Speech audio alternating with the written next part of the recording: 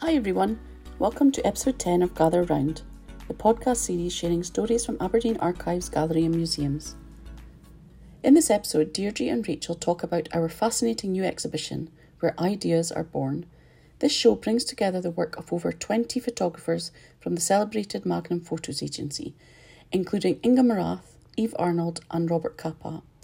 Around 70 photo portraits of internationally renowned artists capture the moment in their studios, such as Andy Warhol, Frida, Kahlo and Pablo Picasso, when the spark of creativity ignites and ideas are born.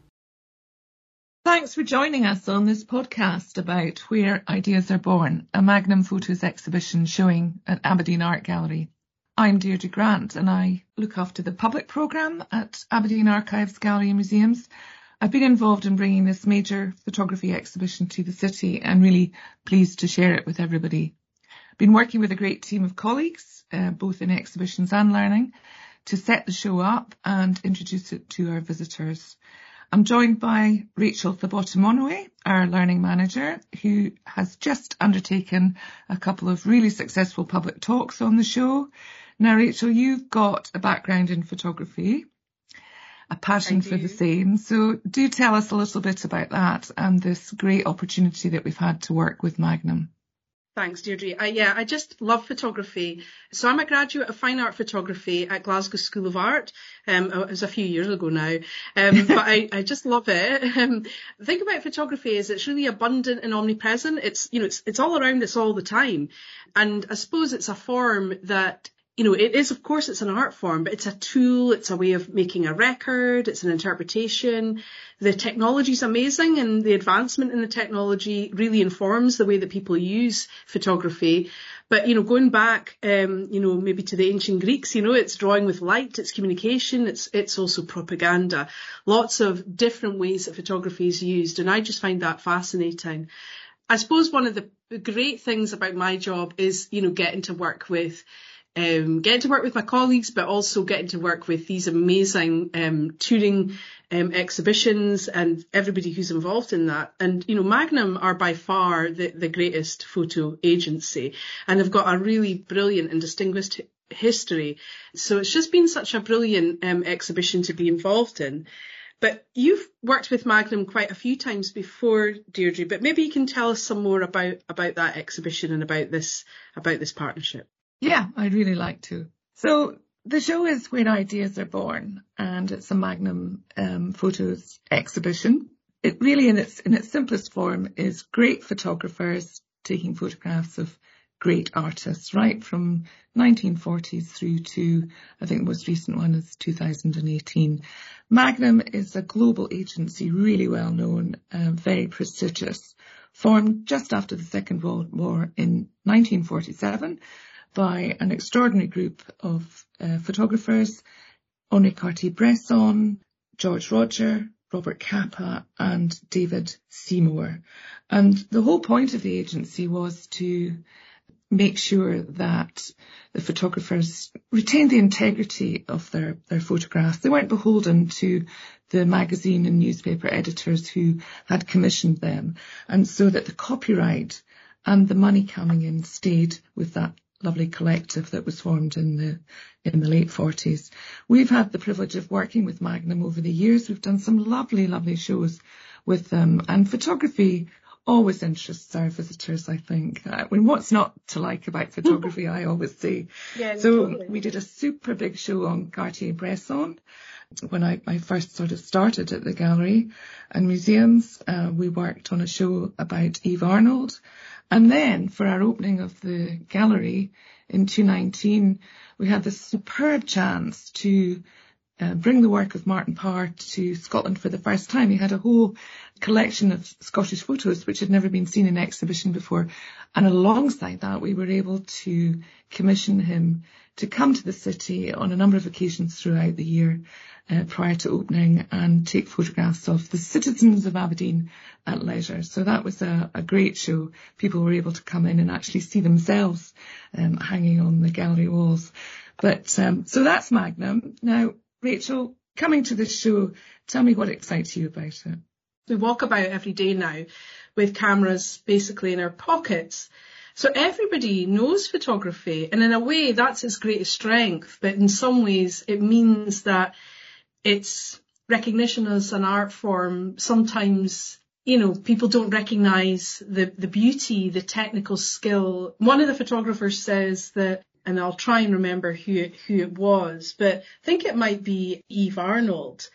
And she says that it's the photographer who is, the instrument, in a sense. It's the photographer who's telling the story. It's not like, click the button and Kodak will do the rest sort of idea, So I like that. And but I like that there's all these different kind of associations with photography. So I just love it. I also think Magnum, being that really amazing agency, they're worldwide. They've got, 100 photographers on their website. You've got this eclectic mix of vision, ideas, storytelling, and to have that come here to Aberdeen is brilliant. So well done, Deirdre, for bringing it, because it's just fantastic having this show here and, seeing people respond in the way that they have.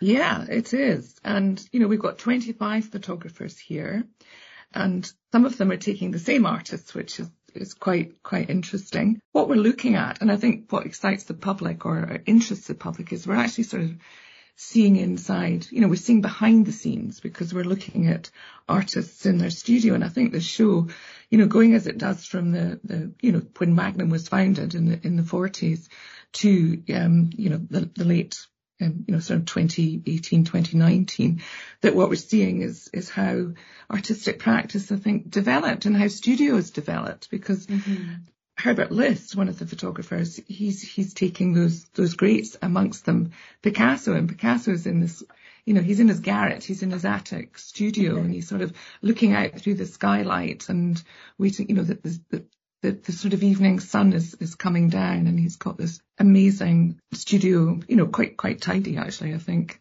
which is one of the interesting things about seeing studios. But, that's him. And then, you go on through the show and you come to somebody like Anish Kapoor, who is working in London in this amazingly huge sort of factory style studio, supported by possibly 20 assistants because of the nature of the work he makes, the large sculptural work.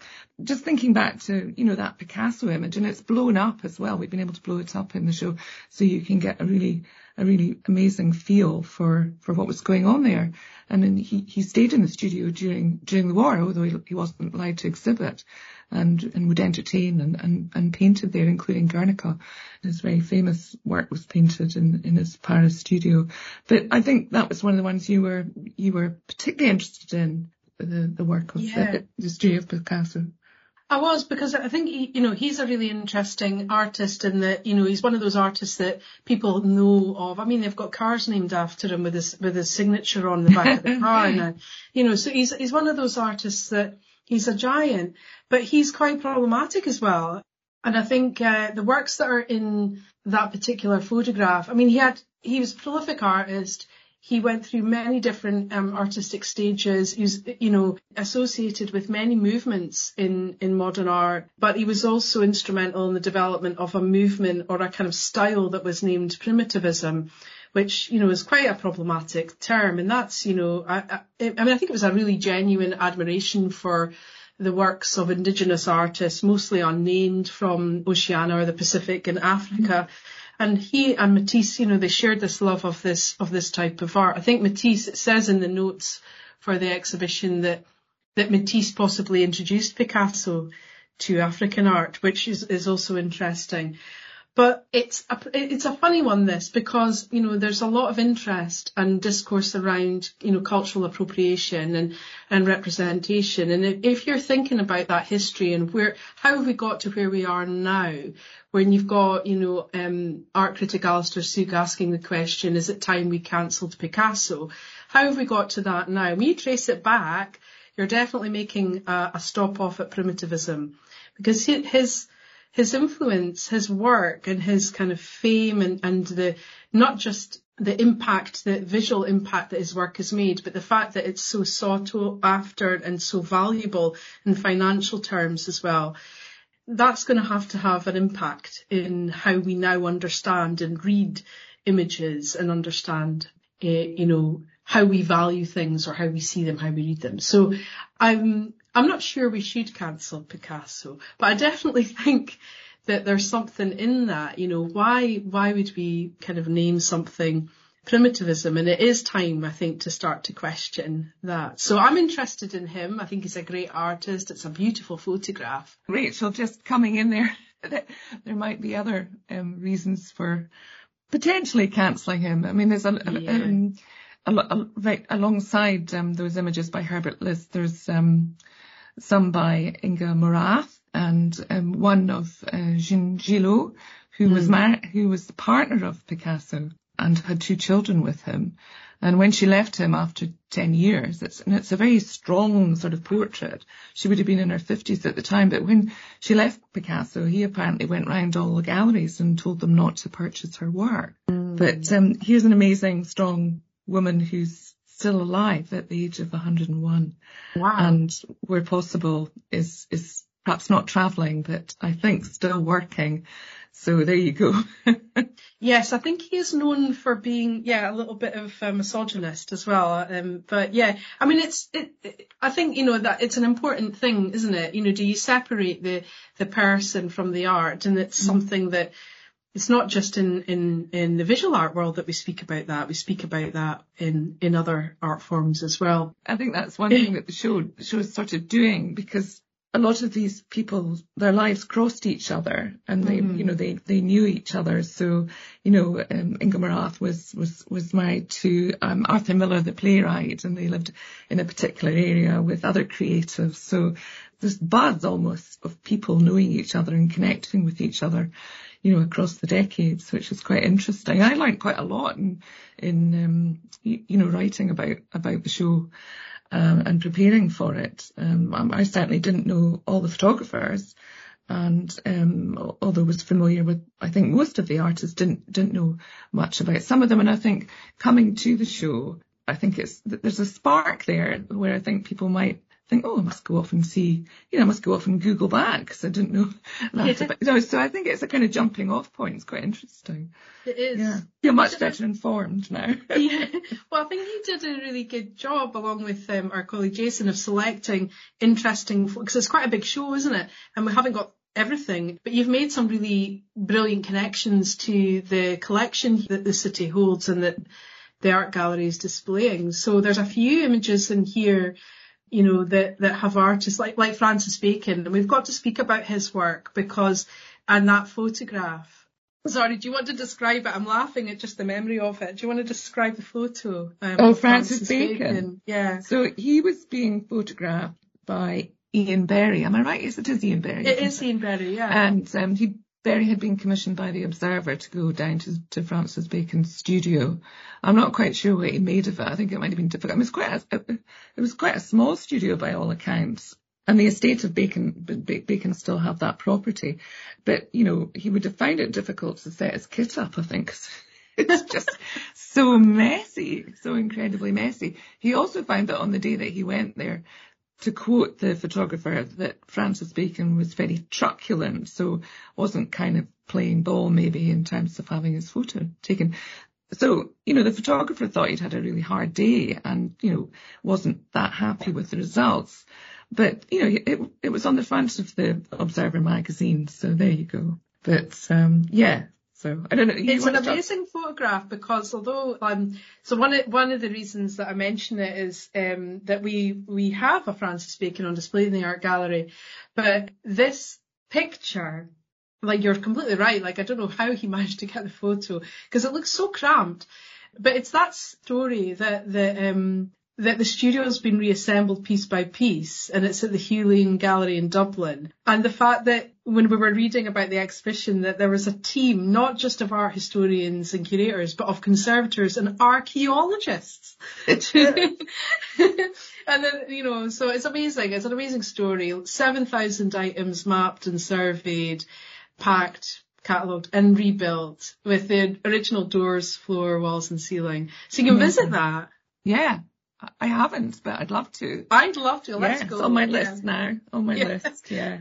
But that's such a nice connection, because and on the same wall, there's Frank Urbach, who, and actually also Martin Parr's photograph of Tracy Emin. And those three, Martin Parr, Frank Urbach and Francis Bacon, are all in Gallery 18 as well. And and downstairs you can see Tracy Emin's Neon Heart as well.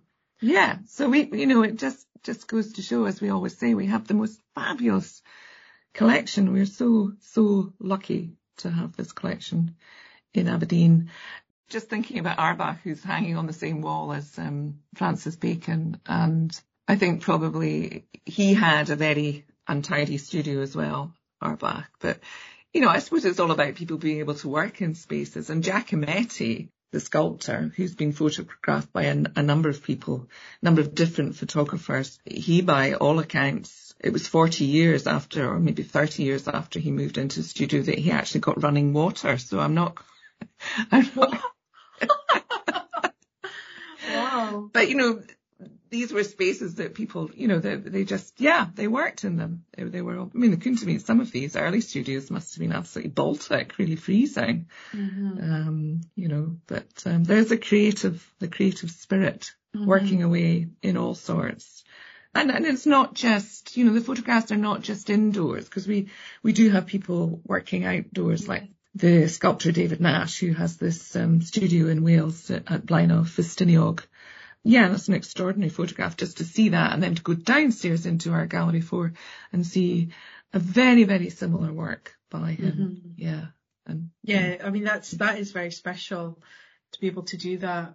There's just so many brilliant photographs. I think that the other thing about this show is that you've got some, greats. We mentioned, Matisse and Picasso, but there's also, other giants of art that everybody must have heard of. Andy Warhol. He appears in this exhibition 3 times, but he's photographed by Eve Arnold, and, she was just a fabulous photographer, and interesting that she started her kind of forays into photography in 1946 and then studied in 48, but by 1951 she's working for Magnum alongside Cartier-Bresson. So first woman to do that. Yeah, amazing.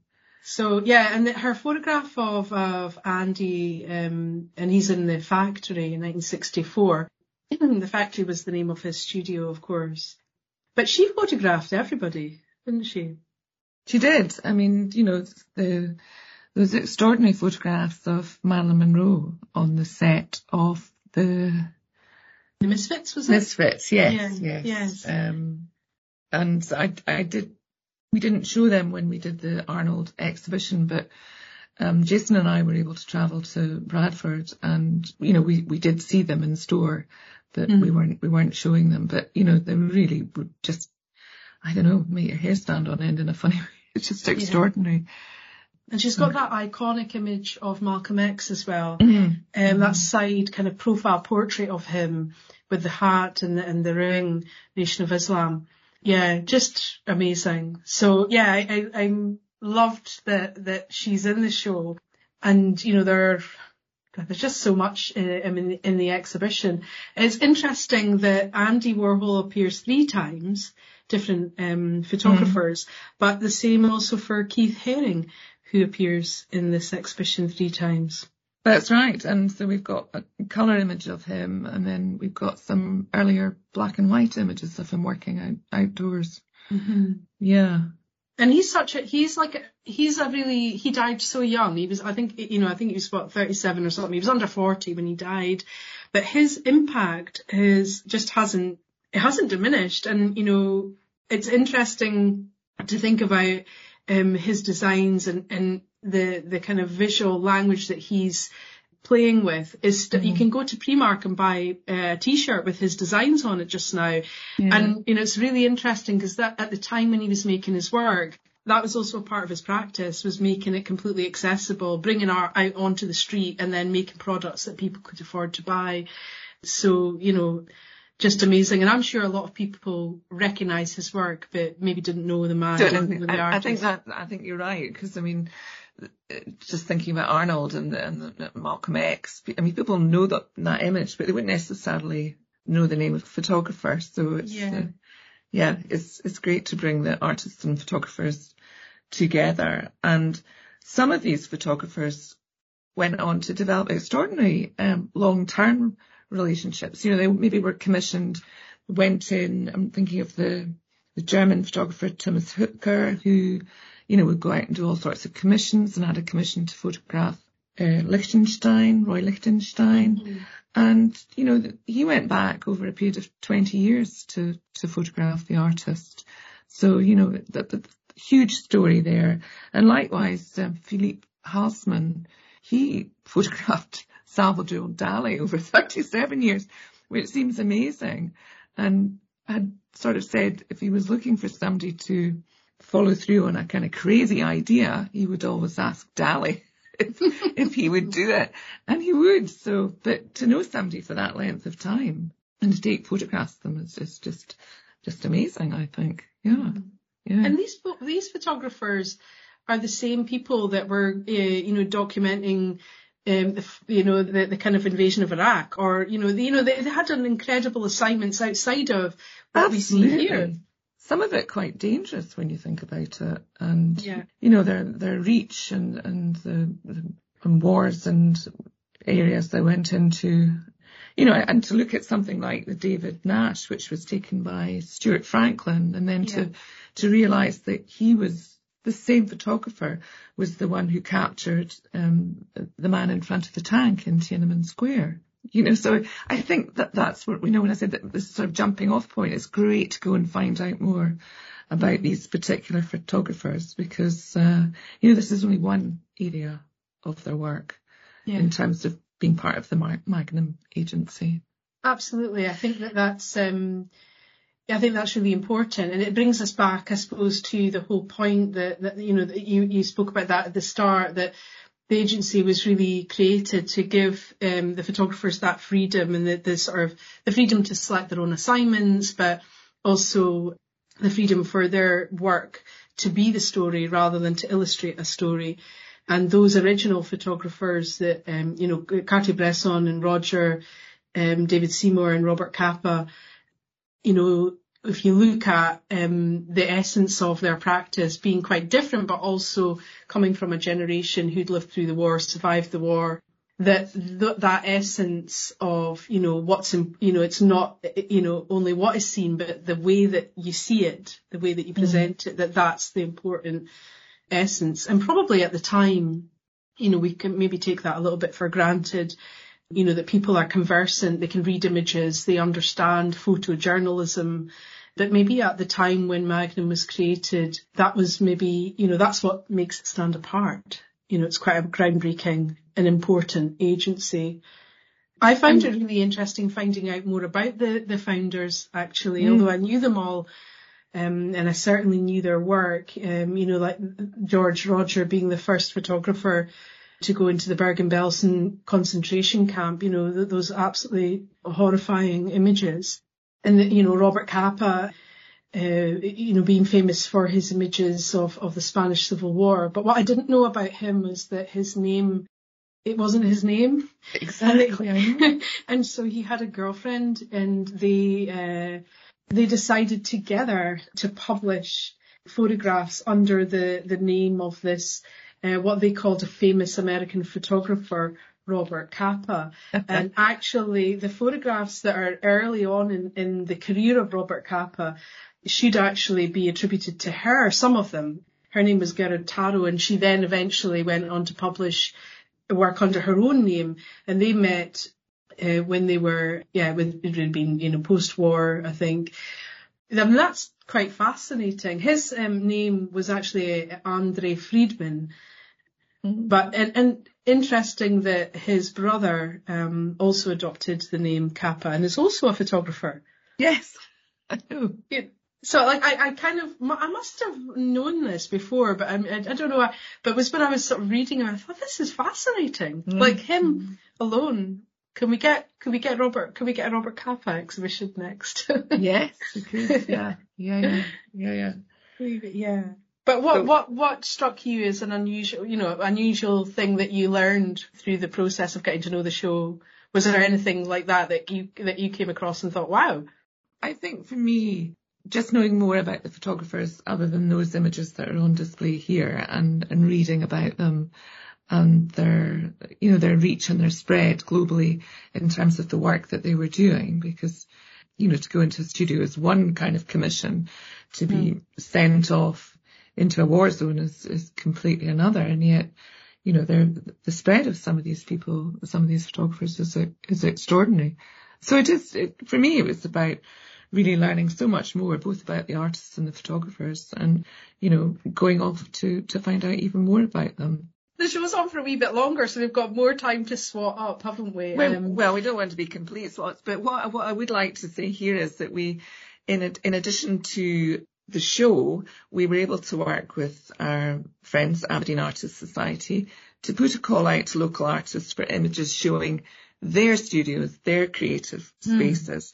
So we have a very lovely digital offer of 47 artists based in the northeast of Scotland, some in their studios, some empty studios, but it's great. And there are lovely synergies and, between this digital offer of northeast artists and the big show itself, beautifully crafted studios, messier studios perhaps. So it's been great to work with them to have this. And we're still looking for photographs of studios. So if you get on the website, you'll be able to see, where to send a picture of your studio to, or bring it in. And I think lots more people have studios or developed areas to work in following COVID and lockdown, making spaces for themselves. So, and it doesn't you don't have to be a visual artist. Creative in any way. Send us your studio that creative photograph. space, Yeah. Where your ideas are born. It's a nice idea. So there's an area in the exhibition where that'll kind of grow and change as more images are added. Yeah. I haven't taken a photograph of mine, but I don't really have a studio. But you've got one, haven't you? You took a photo of me because I was making a tremendous mess at my desk one day. Yes, well, that could be a studio, I suppose. It was. I was being creative. I'd given myself an assignment to make something over my lunch break, and I did. It was okay, but I did have to finish it at home that night, and I think it was quite well received. It was quite an intricate birthday card. But yeah, I love to do that and actually miss being creative in that way. And it's one of the things, it's a great privilege in our job that we get to work with brilliant creative people, both in the team, but also visitors to the city who are coming and sharing their work. But occasionally you're inspired to do something hands-on and creative yourself. And then you look around and you think, well, actually, I could do with a studio. So on that occasion, I made it my desk. You're always creative. You're a photographer. So go forth. I need to be more creative, but we're really lucky. I mean, I suppose that's one of the best things about working here is we work in this beautiful building, amazing collection, but it's one of the things that I love the most is seeing other people get so much out of it and enjoying it so much. So I really hope thousands more people come and see this show because it's a great show. Well, after listening to Deirdre and Rachel talk about this exhibition, we hope you want to come and see it for yourself. It's open until Sunday the 11th of June at Aberdeen Art Gallery on School Hill. If you want to send in a photograph of you working in your studio or creative space, please head to our website at www.aagm.co.uk. Remember to hit that subscribe button to never miss an episode of Gather Round. Until next time, bye!